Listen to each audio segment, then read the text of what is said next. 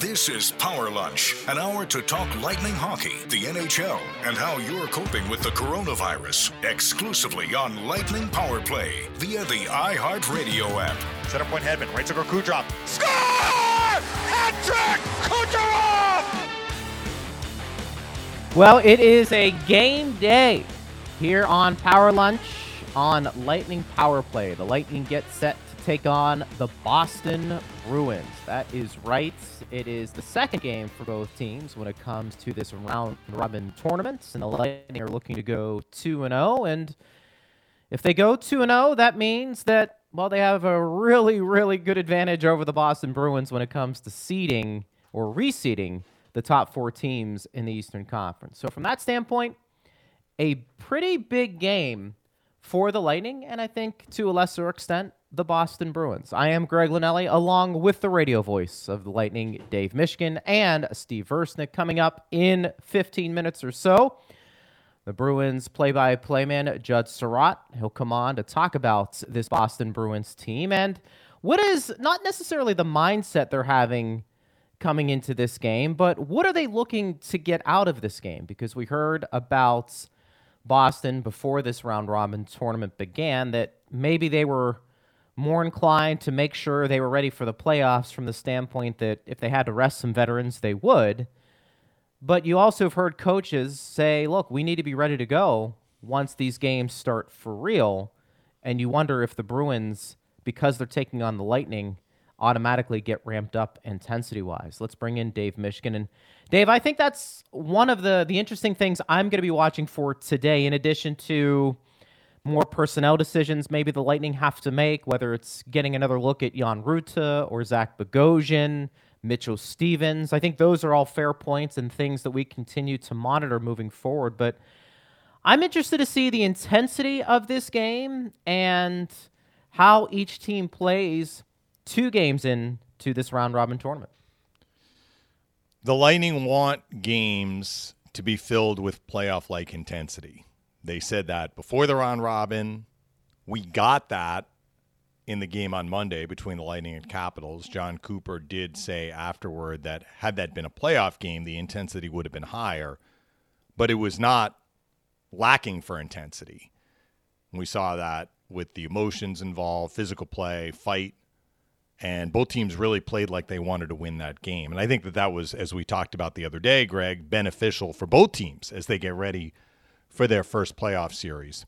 The Bruins had a much different game in their opener of the round robin on Sunday against the Flyers.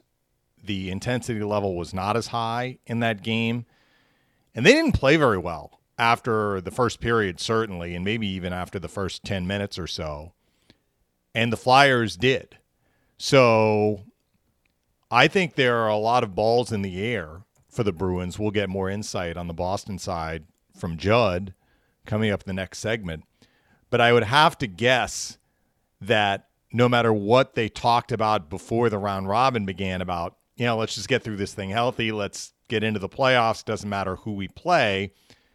They don't want to be playing the sort of hockey they have been playing when their series starts next week. They were not overly impressive in their exhibition. They lost to Columbus. And they didn't have a very good game against the Flyers. So whether they win today or not, I think the Bruins understand they need to play better. They got 2 more games before their playoff series begins. So taking it from the Lightning side, I think you have to be ready for a team that is going to bring a high intensity level. And you should welcome that because that's exactly what you want to get ready for your first playoff series as well. I think it's always interesting, too, when we evaluate teams like the Boston Bruins, maybe to a lesser extent the Washington Capitals, a team like the Pittsburgh Penguins, Dave, who have had a pretty long run of being one of the better teams in the league. But you also have a bunch of veterans on those teams because of the years they've accumulated playing. And being in contention means you're relying a lot on whether it's Patrice Bergeron, Brad Marchand, Tuukka Rask, Zdeno Chara.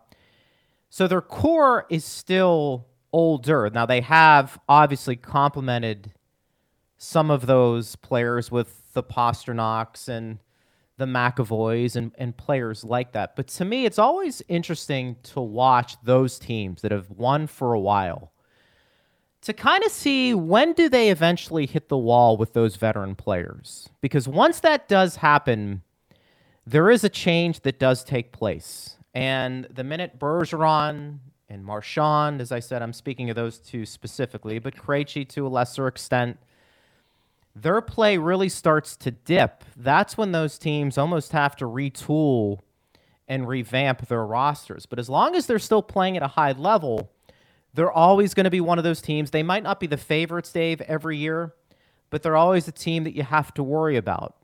And I'm not saying 2 games means that Boston is on the decline, but it is something I think as these players get older, you pay closer attention to, because when it does hit eventually, organizationally, you really have to start making some strong decisions about where your team is to get competitive the following year. You're right. And I don't know that the Bruins are at that point yet. They did get to Game 7 of the Stanley Cup Final last year, and they were on their way to winning the President's Trophy this year comfortably, I would say. They were. And they did win it because the season ended on March the 12th, and they had the most points in the regular season. Again, I'll defer to Judd on this because he knows the Bruins a lot better than I do or you do. But it seems to me that the Bruins' formula for success is tied up in 3 categories. They have an elite first line with Bergeron, Marchand, and Pastrnak. And that line is as good as any line in the league and can do a lot of the heavy lifting offensively for Boston. They want more scoring. They want secondary scoring. It's been seemingly year after year after year a struggle to find wingers that can play and be consistently productive with David Krejci, their second-line center. But their first line, unquestionably, is fantastic. And that is tied to your point about when Bergeron starts to slow down, and he's shown no indication that he is, like how much will that affect the engine of this team? So their first line is one. Or the second point is, under Bruce Cassidy, they are as good a team in terms of structure as any in the league. I'd put them up there with the Blues, their opponent in the Stanley Cup Final last year. And that's beyond the Bergeron line. Everybody buys in. Everybody plays, particularly in the defensive zone, their position well. They limit shots. They limit scoring chances. Again, they're right up there. They led the league in goals against average as a team this year. Part of that's the goaltending, but a lot of it is how they play in front of the goaltender.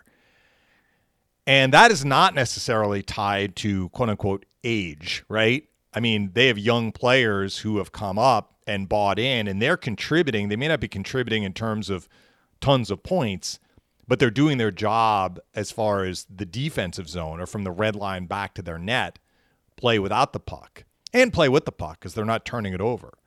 So that's 2. And then 3, their power play. Their power play, which is kind of tied to their top line, but you also have Krejci on that unit and Torrey Krug, usually, those 5 guys with the 3 guys on the top line, is very dangerous. And so those 3 components, when they're going well, and if they get secondary scoring great, like Wagner scored the other day for them, and their fourth line last year in the playoffs had a pretty good run, which was a big part of why they got to the Stanley Cup Final. But if you're going to say, you know what, when's Bergeron going to start slowing down? I don't know that that's going to affect their structure because he's just one piece in this cog that's, doing well to prevent opposition chances. But it may, in fact, affect their ability to be dynamic offensively. And personally, I don't think they're at that point yet.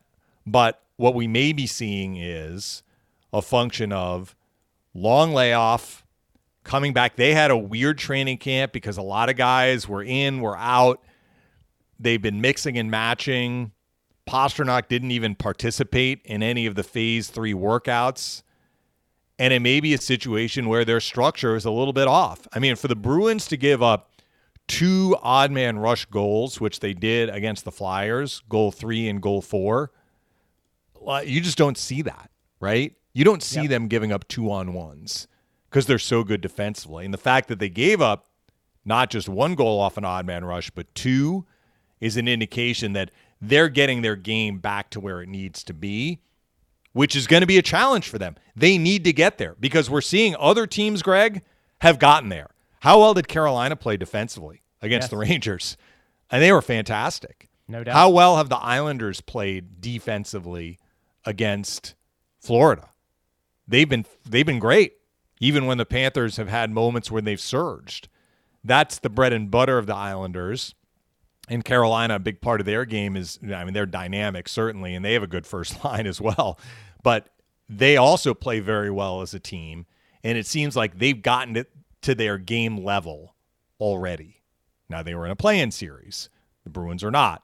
But what I would going back to the original point, what I would expect if you're on the Lightning side is you have to expect that the Bruins are going to be accelerating the process as much as they can to get back to the form that helped them rack up 100 points during the regular season. He's Dave Michigan. I am Greg Linelli. As we're getting you set for Lightning and Bruins. I guess the other newsy item, Dave, that we should get to. It does look like Tuukka Rask will be in net today after, feeling ill and Yaroslav Halak playing in their first round robin game. It looks like there could be a couple of lineup changes that Boston's going to deal with. We'll talk to Judd about that coming up in just a little bit. But the status of Steven Stamkos, I think, is interesting. And I think it's interesting because the longer it goes, more people are going to have questions about where he is. Now, I'm not overly concerned at this point if Steven Stamkos still doesn't feel 100%. There's no need to rush him back during this time, especially when you've got the playoffs looming next week. Now, if he misses a playoff game or two and it starts to trickle into that first round, then I think it's something certainly to keep an eye on. But I think it at least was newsworthy, John Cooper ruling Stamkos out at the very least because, he wants to get him in at least one game before the playoffs really do begin. It was not that long ago. John Cooper said it was vital. That was the word he used, vital, that Stamkos would get into at least one round-robin game, and he was hopeful that he could get into more than one. That's not going to happen now. I mean, at most it's going to be one because he didn't play Monday and he's not playing today. So clearly the landscape has shifted a little bit in terms of their expectation for when he would be ready to play, and they keep using this phrase ebbs and flows of, surgery recovery. And that's kind of what it's been. Like, he's skated, he's participated in practice, then he hasn't. Then he's been kind of partially involved, then he hasn't. They got to Toronto. He had 3 full practices with the team, and then he didn't practice. Now, yesterday, he was kind of a part-time participant or a limited participant in their skate, apparently, but didn't take regular line rushes, and he's been ruled out for today's game. So we don't know and we can't control it.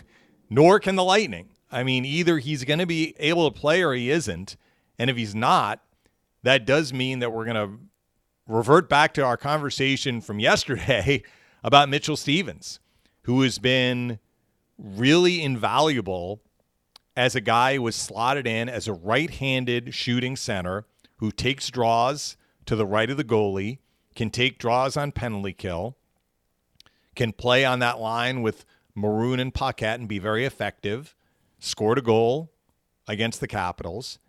And if Stamkos is not able to go, and we don't know that, I'm just saying that's an if, at least you have a Mitchell Stephens who has shown that he can step into that role and help your team. Makes a lot of sense, and it's something certainly we're going to keep an eye on. In addition to, the personnel, as we said before, playing in today's game, how guys look like Ruta, Bogosian, Stephens, and Dave and I will talk more about that in just a little bit. If you want to hit us up on Twitter, you can, @Bolt Radio. I am Greg Linnelli along with Dave Mishkin. Judd Surratt joins us in our next segment. He's the Bruins radio play-by-play man. We'll get his thoughts on this game today and so much more. It's the Power Lunch on Lightning Power Play. This is Power Lunch, exclusively on Lightning Power Play on the iHeartRadio app. So glad you're with us, getting you set for Lightning and Bruins. Game 2 for both teams in this round-robin tournament. Pre-game will start at 3:30. The puck drops at 4 o'clock. I am Greg Linnelli, along with the radio voice of the Lightning, Dave Mishkin, and we are joined by the radio voice of the Bruins, Judd Surratt, and we're very glad to have him on to talk about this game this afternoon. And Judd, first off, thank you so much for coming on. And look, for both teams, they know they're advancing to the next round, and they're just waiting the opponents they want to play, but that being said, they want to play well heading into the first round of the playoffs. And I've got to think for the Bruins, probably taking on the Lightning comes at a pretty good time to be a bit better than they were in their first round robin game. Well, I think there's a lot of truth to that, Greg. I think that the Bruins, in many ways, feel like maybe playing a team like the Lightning, a division rival, a team they've had a lot of history with, can help bring the best out of their game. I think the Bruins' big focus heading into the round-robin tournament and after the long layoff because of the NHL pause was to try and get their game in order. They had one exhibition game and 3 round-robin games to do it. And clearly, they were not happy with the way they played against the Philadelphia Flyers, so they need a much better effort here today. Are the Bruins putting a lot of emphasis on this game because you're down to 2 left before the playoffs begin, and you referenced not only the subpar game in their mind against the Flyers. I guess the exhibition against Columbus wasn't exactly a stellar performance either. How important is this game for the Bruins? Well, Mitch, I think that they have their eyes on 2 things. You know, obviously they would like to be able to finish as high as possible in the round robin, even though they were the President's Trophy winner during the regular season. But that said, they want to make sure that all facets of their game are ready to go once they enter the first round of the playoffs. And when you look at the Bruins, the foundation, the bedrock of the team is how they defend. This is an elite defensive team. They were number 1 in the league in goals against. They have a fabulous top line. They excel on special teams, but they also need lines 2, 3, and 4 to be ready to go in addition to that. Judd, I know it's only a couple of games. You've seen training camp, but how have the veterans looked so far? Sometimes with a long layoff, it can take those guys maybe a little bit longer to find their legs and to get back into the swing of things. Do you find that's been the case, or have they looked pretty good and they're ready to just build off of game 1? Greg, it's so difficult to judge, and I think this goes even for a regular training camp for most teams. I try not to put a whole lot of stock in what I see in practices on a game-by-game basis because for a lot of these players, whether they're young or old, everything changes once somebody in the other team is trying to take your head off. And I have no doubt, you know, considering what this veteran core has been through, guys like Chara and Bergeron, Krejci, Rask, having won a Stanley Cup in 2011, having made 2 other trips to the Stanley Cup Finals. So I don't think that there's any question that the leadership is there. Yes, they have a lot of years under their belt, but I think that once the games start to count, you'll see them elevate their play. We had talked on this program prior, certainly to Phase 4, and even prior to Phase 3 beginning, that it was almost going to be a race for teams to rediscover their structure once we returned. Because it's hard to do when you've been off for 4 or 5 months. Even if your brain says, I want to play good defense, sometimes executing it can be difficult when you haven't been doing it regularly. And we've seen some teams slide right back in. Those teams have had early success in this tournament. That is obviously a big part of Boston's game. You just mentioned that. Do you think the Phase 3 camp that was haphazard, I'll use that word, for the Bruins, you had guys in, out of the lineup, able to skate, not able to skate, did that have an effect, do you think, on the team's ability, at least to this point, to rediscover that structure? Well, you certainly bring up a fascinating point, Mish, but let me start in the big picture. For most of these teams around the National Hockey League, if you play a regular season, you have 6 or 7 months to get the good habits down that you need in order to go far and win a Stanley Cup in the playoffs. And I think having nearly a 5-month pause and a step back on the ice and starting to play games at a high level, I don't think that those habits just come back automatically. They come back through repetition. You're not going to have the benefit of that. Certainly, teams like the Bruins and all 4 teams in the round robin will have a little extra cushion because they have a few games before they begin the first round. So I don't think it's automatic that those habits come back. So I do think that that's a valid point when it comes to the Bruins. But that said, they, like a lot of teams around the National Hockey League, had flux in their lineup, while Pastrnak and Kasha essentially did not participate in a full practice with the Bruins while they were here in Boston and before they left the bubble. The Bruins still pride themselves on the 5-man units and the system that they play in order to be successful. So having those guys certainly would have helped, but I don't think in any way it should inhibit their ability to regain their habits.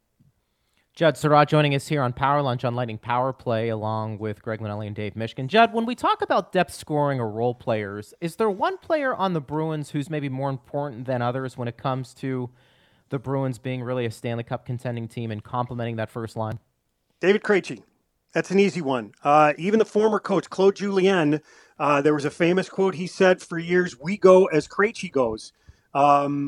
Now, last year, it was Charlie Coyle's line that really exploded in the playoffs for the Bruins. David Krejci and Jake DeBrusk, they were certainly productive for the Bruins during that run. But Charlie Coyle in particular, along with Marcus Johansson, were a real threat. But Krejci in particular, you're talking about an elite centerman in the National Hockey League who's had a rotating cast of wingers. And I think in a lot of ways, it's made it harder for him to produce. Here's a guy, if you look across his career, there are very few guys that have led the Stanley Cup playoffs in scoring on 2 different occasions. David Krejci is one of them. Wayne Gretzky is another. So that's the type of company that he can keep. But I think the challenge for Bruce Cassidy here over the last few years, and really for the Boston Bruins since Nathan Horton left the team, is to try and find wingers or a winger that complements him best. Jake DeBrusk played with David Krejci in 17-18 when the Bruins and Lightning met in the playoffs in the second round. This year, DeBrusk and Krejci didn't have the success that I think that the team was hoping that they would have. Those two actually played together in game 1 of the round robin against the Flyers. But here heading against the Lightning, and Bruce Cassidy, I think, is going to move around his pieces, and he is admittedly a tinkerer. DeBrusk and Krejci haven't been able to recapture all season the chemistry that they've had in the past. Generally speaking, for a team that prides itself on its structure, and that structure has brought that team great success, is it challenging for guys to come in at the deadline and acclimate? And it's interesting you brought up Coyle and Johansson, because those were 2 guys who did come in at the deadline last year and certainly had a huge impact in the playoffs. But thinking about this year, you add Ritchie and Kasha. Just generally, is it challenging for players to come in from different teams, different systems maybe, and find the Bruins way? I'm sure that every case is a little bit different, Mish. It's fascinating. When you think back to last year, Coyle and Johansson really never played together during the regular season. Part of that was because Marcus Johansson took a hit from Michael Ferland and was injured for the bulk of the time that he was acquired in the regular season from the New Jersey Devils. And originally, I think the idea was to put Marcus Johansson with David Krejci last year. He ended up with Charlie Coyle, and those guys exploded, but they really didn't have a chance to play together as a line and as a unit until game 1 of the playoffs against the Toronto Maple Leafs. Now, this year you mentioned Ritchie and Kasha. Let's take Kasha in particular. So the Bruins wanted to address secondary scoring, and they got Kasha with the idea that he would help. Here's a guy who likes to shoot, 20 goals in the past. He's actually got another year left on his contract before he hits restricted free agency. And you've got a guy in David Krejci who, as we outlined before, is an elite playmaker in the National Hockey League. But the Bruins were unable to see that combination play, in part because Kasha came and he was still dealing with some lingering effects of an injury that he experienced in Anaheim. And then when you fast forward after the pause, and this is a big mystery, he only participated in 1 day of Phase 3 training camp, and that wasn't a full practice. He didn't join the team and wasn't on the charter. He joined late in getting from Boston to the Toronto bubble. So he's a big unknown. He's not going to play today. I think they are targeting Sunday against the Washington Capitals. Nick Ritchie. Ritchie was a guy, and the Bruins made a hockey trade. They sent Danton Heinen to Anaheim, and in return they got Nick Ritchie. They wanted to see if they could add a little size, a little grit. But here's a guy who in the past has scored some goals. He can certainly be a physical force. He's as big as any winger, or maybe the biggest winger that the Bruins have up front. And he had limited success, I think, during the regular season, but also a guy who bounced around a little bit, playing on the second line, playing on the third line. So it'll be fascinating to see what he looks like as he steps back into the lineup here for the first time. He missed the tail end of practices in Phase 3 and did miss a practice or two at the start of Phase 4 when the Bruins entered the bubble in Toronto. He's going to make his round-robin debut today here against the Lightning. Judd, I know it's tough to evaluate after having so many days off, being away from the game, but when it's all said and done, do you think these are the two best teams in the Eastern Conference? Tough to say. I think, I really have to group Washington in there in particular, especially with the success that they've had against the Bruins. And honestly, if I had to look, I know they've had some success in years past against the Tampa Bay Lightning. I don't think that they're necessarily as strong as they have been in the past on the back end, but the Bruins have had a hard time with Holtby, and obviously that's a tremendous cast that they have up front at forward. So I would say it's sort of a three-headed monster in the Eastern Conference. With all due respect to Philadelphia, I think there's some questions. What is Carter Hart going to look like when actual playoff games start? He's certainly a tremendous young goaltender for the Philadelphia Flyers, only 21 years old, and they've got some great young defensemen. And they picked up some great depth pieces at the trade deadline. A nice work by Chuck Fletcher, adding guys like Nate Thompson to the group and Derek Grant to the group. I think he's a really under-the-radar signing for the Philadelphia Flyers. But that's sort of the way I look at the Eastern Conference. So I really think it's a group of three. What other series around the league have intrigued you in this first week? Boy, that's a good question. It's been awesome getting a chance to watch all this hockey day and night. It's hard to watch all of it. No, that's true. But it's certainly nice if you need to take a break from some of your homework getting ready for our game for the Bruins and the Lightning to just, slide on over to the TV and all of a sudden you got a game. I really thought that the Rangers would have given the Carolina Hurricanes a little bit more trouble in that opening qualifying round. But Carolina beat them like a drum. And, I would have been fascinated to see also if the regular season had continued and we had not had the pandemic or the NHL pause, would the Rangers have made it? They were coming on strong there at the end. And maybe this goes back to some of the things that, Mitch, that you had brought up, that some of the habits that the Rangers had late in the season, and they were winning games without Chris Kreider in the lineup. He actually came back because of the time that was off. And that's in part why I thought, maybe this is an opportunity for the Rangers to advance out of the qualifying round and into the playoffs. But Carolina looked terrific. Sebastian Aho was a star last night. And that whole top line, they are tough to play against. The Carolina Hurricanes, and they were able to get wins from James Reimer. What did I see the comment out of Toronto that James Reimer was able to win a playoff game in Toronto? How key is that for the Carolina Hurricanes? Obviously playing on his history back with the Toronto Maple Leafs. But there are so many fascinating series, I think, to look at around the National Hockey League, both in the East and in the West. Judd, before I let you go with my last question here. The way the NHL prepared for this situation, they've been praised, and they should. The way they've tested, the way they've coordinated everything logistically.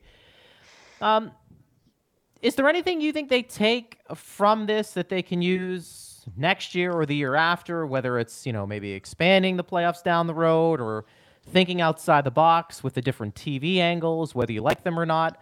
Do you feel like there are some things that, because they had to change the way they went about their business now, that they may look at and say, you know what, that was actually a pretty good idea. Maybe we can use that moving forward? Greg, I'm sure that there are probably going to be some things that they ponder going forward. I don't know if I'd necessarily be in favor of expanding the current playoff system beyond the normal 8 teams from each conference. I would like to see some different angles. I would like to see more audio. So hopefully that's something that they have going forward.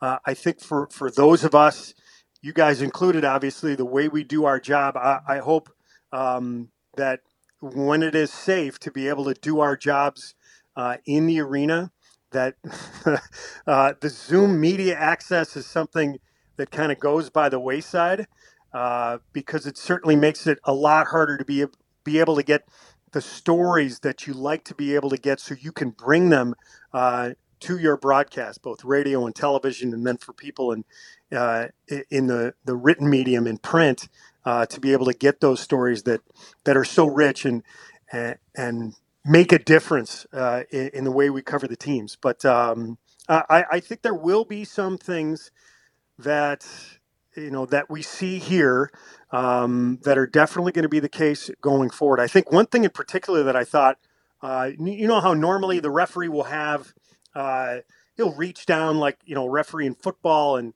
he'll have to flick on the mic to be able to announce the penalty.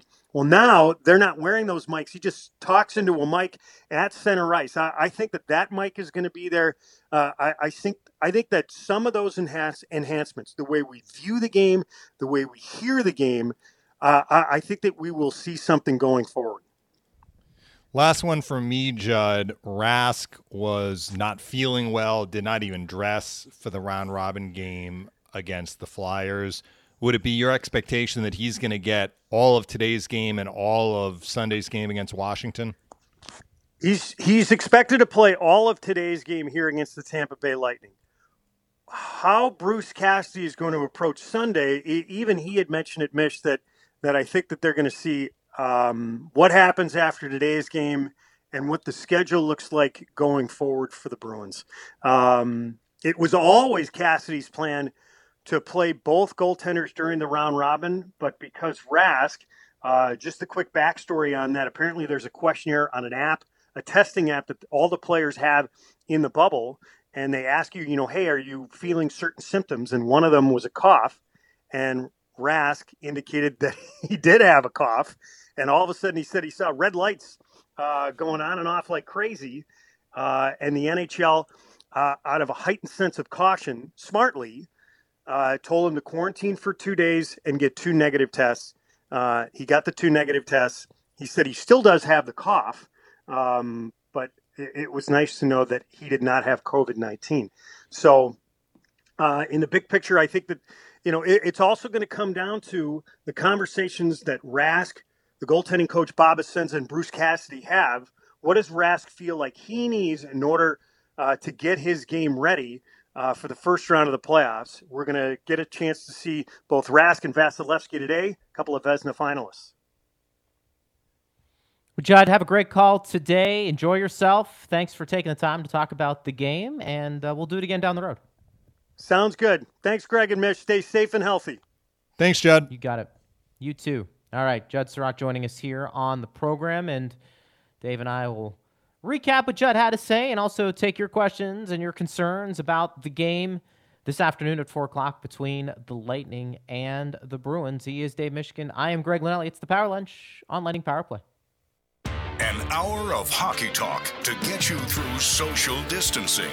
This is Power Lunch on Lightning Power Play.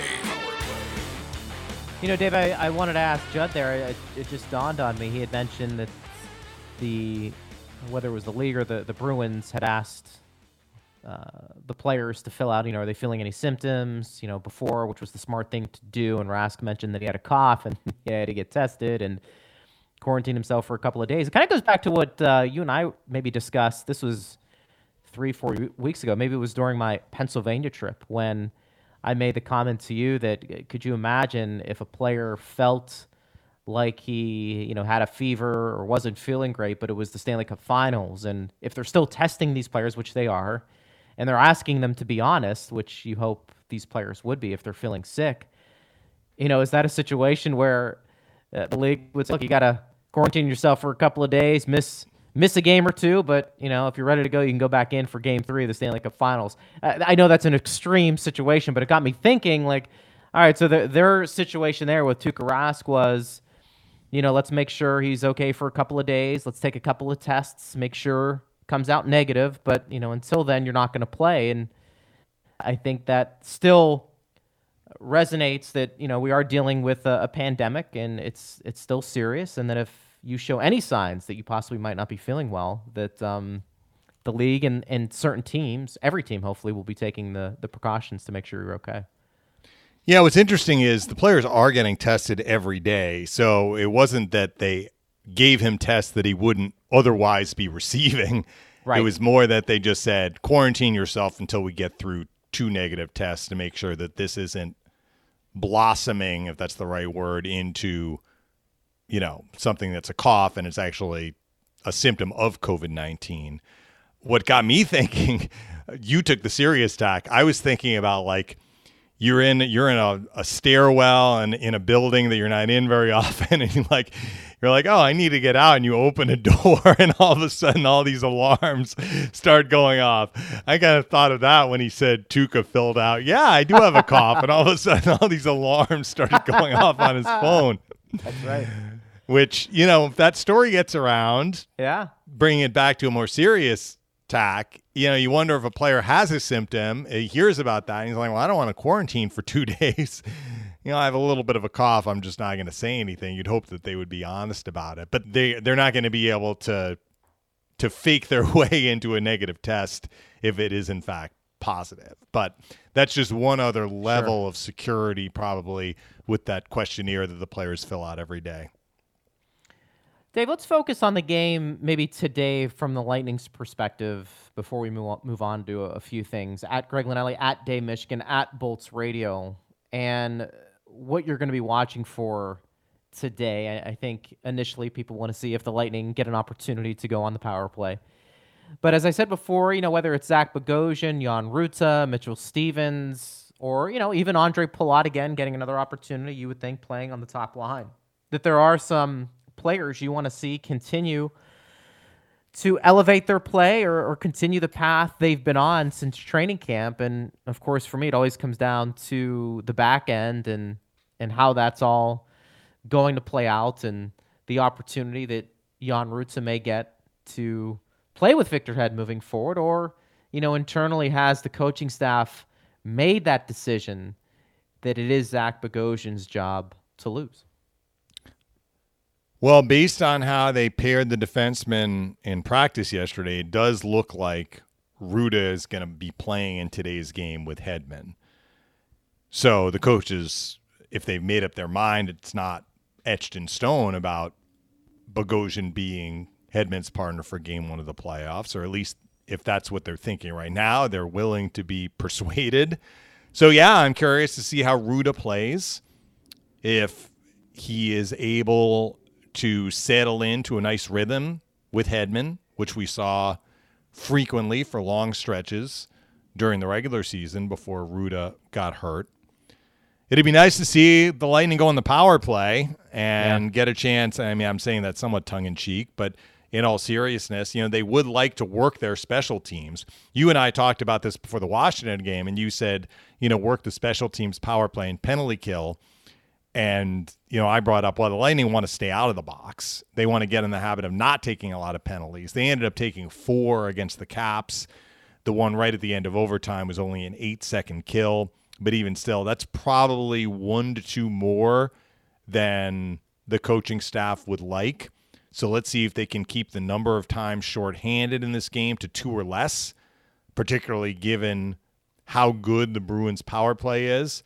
But yeah, I'd like to see the Lightning get some reps on the power play. Remember, they had some power play chances in the exhibition game against Florida, but Victor Hedman was not playing in that game. Yeah. So that top unit, Stamkos is not there either, but that top unit where Hedman would be, at the center point as the one defenseman, that unit has not gotten any looks so far since they've been in Toronto because Hedman wasn't playing in the exhibition, and then they didn't get a power play chance in the game against Washington. But the most important thing would probably be that word that Judd used, habits. Let's see if the Lightning can continue delivering the sort of game that is filled with good habits and good decisions. And it's not going to be easy and it's not going to be perfect, but that's going to be a really important component to success in the playoffs. And I think for the most part, we've seen it from them. They did not have a great third period against Washington, but for the better part of the first two periods, they did play quite well, and they limited Washington's chances. They had a great game against Florida in the exhibition for what that's worth, but it's not worth nothing. I mean, I'd rather have them play like that in the exhibition than have a terrible exhibition game. So let's see if they can build on that. And probably the last thing would be that intensity question, which is on the mind of the Bruins. That was the first thing that Judd talked about. They feel that playing a rival, and the Lightning are a rival to the Bruins, will help them elevate their game. And I think it'll help the Lightning too. That game that the teams played in Boston right before the season was paused was a regular season game without a lot of significance as far as their standings position, but it was played and felt like a playoff game. And I think both teams would sign up for that sort of game again today. We don't know what's going to happen, but I think that both teams would come out of a game like that feeling glad that they had a game like that, if that is in fact how it unfolds. I think he's played pretty well, and I think all it's going to take is maybe one goal, and we may see a little bit of what we saw with Yanni Gourde when he eventually broke through after going scoreless for how many games? 30-some games, and had that goal in Pittsburgh, and he started to fill the net a little more regularly, Dave. But I think for Blake Coleman too, a guy that we've heard so much about, that he's gritty, he kills penalties, all of that is evident. I think we also want to look at it, though, and say, part of the appeal of Blake Coleman was his ability to provide depth scoring. And certainly when he was with the Devils, had a little bit of a different role, but was a guy that could be counted on to fill the net. And look, I'm not telling you anything he doesn't know. I'm just waiting for him to score that first goal, because I think when it does, we may be seeing a different Blake Coleman than what we've seen up to this point. And sometimes it takes a player a little longer to get going with a new team. I can remember when the Penguins acquired James Neal the first year, and he had gone 20-some games without scoring a goal. Ironically, ended up getting a goal. I think it was against the Lightning. Yeah. in the playoffs. I remember the one in double overtime. Yeah, just kind of threw it on net. And he ended up being eventually a 40-goal scorer for them. But it took him a while to feel comfortable in that role. I'm not comparing Coleman to Neal. I'm just simply making the comparison that once you start to fill the net a little bit, I think things will change for Blake Coleman, and I think it's going to be in a positive way, not only for his performance, but I think for the Lightning, because it'll give them another threat in the playoffs to score once he gets going. Lightning coaches have been really consistent both now and before the season was paused during the time that Coleman was with the Lightning after the trade from the Devils. They have been consistent in praising his play. He's in the right spot. He's generating chances for himself. They like his penalty killing. They like him and Goodrow as a pair up top on the penalty kill. They feel that he's been positionally sound. He's been physical. But he has not yet scored. So the coaches can praise him, and he can hear that. But I'm sure it will make a difference for him confidence-wise to score. And I agree with you that it'd be nice to see him get that first one, and more may follow. But it is not taken away from other parts of his game, which is, at least from the coach's perspective, probably the most important thing. That he is He is producing, he is contributing, even without actually putting the puck in the net. And that's fair. And I think, along with Goodrow, we've seen what they can do on the penalty kill as well. And I actually think Goodrow in those Boston games, Dave, particularly the one in Boston, I think everybody equates fighting to toughness, but you saw, I think, more grit and more intensity coming from him in that game, and more inclined to believe that's the type of player the Lightning really, really like from Goodrow. And I would expect something like that today. And I know, again, no fans in the stands. Sometimes it's hard for us to react to how a game's going to be played intensity-wise. But, I think the Lightning do have the team where part of their appeal, especially going against the Bruins, is to hit their back end as much as possible, particularly Zdeno Chara. Now, we know how well-conditioned he is, and we know how good of a player he is. He's seen a lot of things, but he also is, 43? And for the Lightning, who now have, I think, a lot more grit, Pat Maroon certainly has dropped the gloves with Chara a couple of times this year. I think anytime you have an opportunity to hit Chara or that back end, and look, teams are saying the same thing for Tampa Bay for sure. It's no secret. But I think they have the players to do that from the first line to the fourth line. And I would think we're going to see a pretty physical game from start to finish. Not necessarily to the fighting and the extra stuff after the whistle, but guys making sure they finish their checks. Because I do think not only does that bring out the best in both teams when the Lightning and Bruins play, but I think that can get both teams in the game quicker. And the more physical it is, I think will be beneficial to both teams. Yeah, it's funny because we had that long conversation on yesterday's show about the physicality part of the game against Washington.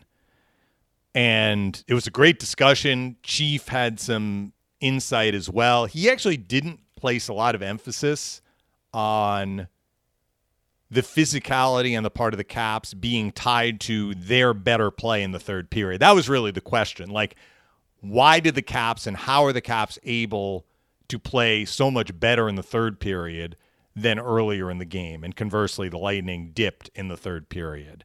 And it's an open-ended question. The Caps seem to feel that their game was helped by pushing the envelope physically. I brought up also the 2 goals they scored late in the second changed the complexion of the game and gave them a little turbo boost. And the bottom line is they just executed better. Their structure was better. Chief talked about that, how tightly they were defending through the neutral zone without the puck. They passed the puck better. They attacked with speed. Like, their overall game was just better. But we go to that Boston Lightning game in Boston in March, and I understand that was a long time ago and it was a regular season game. But you're right. Like, that was a game that had a lot of post-whistle shenanigans. There was a lot of physical play, and I thought it helped the Lightning's game. They won that game, and maybe it helped the Bruins game too. So I'm not sure that we can draw a direct line between teams look to play physically against the Lightning, therefore that team will have an edge in flow of play against the Lightning. I don't know that we can say that, and that's why I took great pains yesterday to talk about the Washington game being a one-game sample size. There were other elements in that game, including their comeback late in the second, the fact that the Lightning didn't get a power play, just sometimes the ebbs and flows within a game that could have accounted for how the game unfolded. But we'll see what happens today. I think the Lightning would sign up for a game that's pretty physical. Because, again, whether they get that sort of game from Washington in the round robin or not, or from Boston in the round robin or not, or from Philly in the round robin or not, they should expect that sort of game from their opponent when the playoffs begin. That should be their expectation. So if they can get games like that in the round robin, I think that'll help prepare them for what's coming starting next week. It's a good point. Dave Mishkin, Greg Linelli with you here, wrapping things up here on Power Lunch on Lightning Power Play. Just some closing thoughts, Dave. We saw Carolina advance. We talked about it earlier in the show, but that was a situation where I think Judd brought up where the Rangers going to be a team that was even going to make the playoffs towards the end of the year and when the pause happened. And maybe they were directly affected by having that time off because Carolina played well. Sebastian Aho did some good things. And, Carolina was a team that, also got healthy or healthier with this pause. And, a lot of people believe if they can get some decent goaltending, this is a team that, would be uncomfortable to play against. Well, I thought their goaltending was good. I mean, again, it was 3 games, and they used both. Mrazek played games 1 and 2, and James Reimer played game 3. So 2 things about Carolina for me. First of all, it is clear that they were able to rediscover late regular season into playoff form quickly. Now, was some of that due to the opposition, the way they matched up against the Rangers, although the Rangers did go 4-0 against them during their regular season series? Who knows? Maybe against, Montreal, it might have looked a little differently. We can't project how Carolina would have played against a different opponent. All we can do is look at the 3 games they played against the Rangers. They were really tight. They were really strong, and when they had breakdowns, which didn't happen a lot, their goaltending was very, very good. And their top line was phenomenal. They had a great series, no doubt. And the Rangers had trouble dealing with that top line. So congratulations to them. But the second thing that came to my mind immediately was the first round of the playoffs won't be starting until next Tuesday at the earliest. In other words, the first day of competition will be the 11th. That means Carolina has 1 full week minimum before they play another game. And during a regular playoff year, we talk about how long gaps between games can sometimes adversely affect teams. Like, you do want to win your series as quickly as possible for obvious reasons, wear and tear, cut down on potential injuries, etc. You want to move on as quickly as possible. But you can get sometimes a 4 or 5, 6 day layoff. This case is going to be a week at least. And if they play on the second day of round 1, it would be more than a week. Let's see if they're able to get through this pause with no game action and come back against one of the round robin teams. So they're going to be playing one of the top 4 teams in the conference. And let's see how they come out at the start of their next series after having a long layoff. So that was what I thought about. They played great, but now they have to deal with kind of a weird kind of adversity where, they're stuck in the hub city. Maybe I shouldn't say stuck because it sounds pretty good up there, Greg, right, in terms of, how the players are being treated and the amenities that the league has provided. But still, you know what I'm saying, that they got some time here to twiddle their thumbs. And there's only so much you can do in practice before they actually get back to game action. So I'm curious to see how Rod Brind'Amour handles this and how he gets his team ready for when their next real game begins.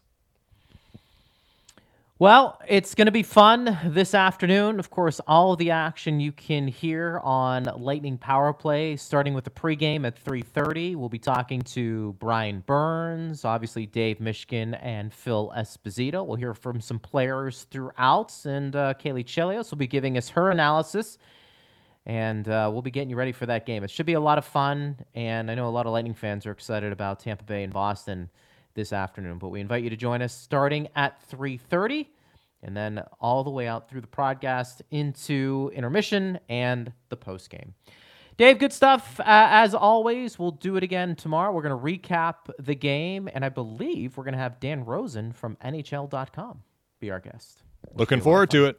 Yeah, Dan will be giving us his analysis on the bubble and how things have worked out there.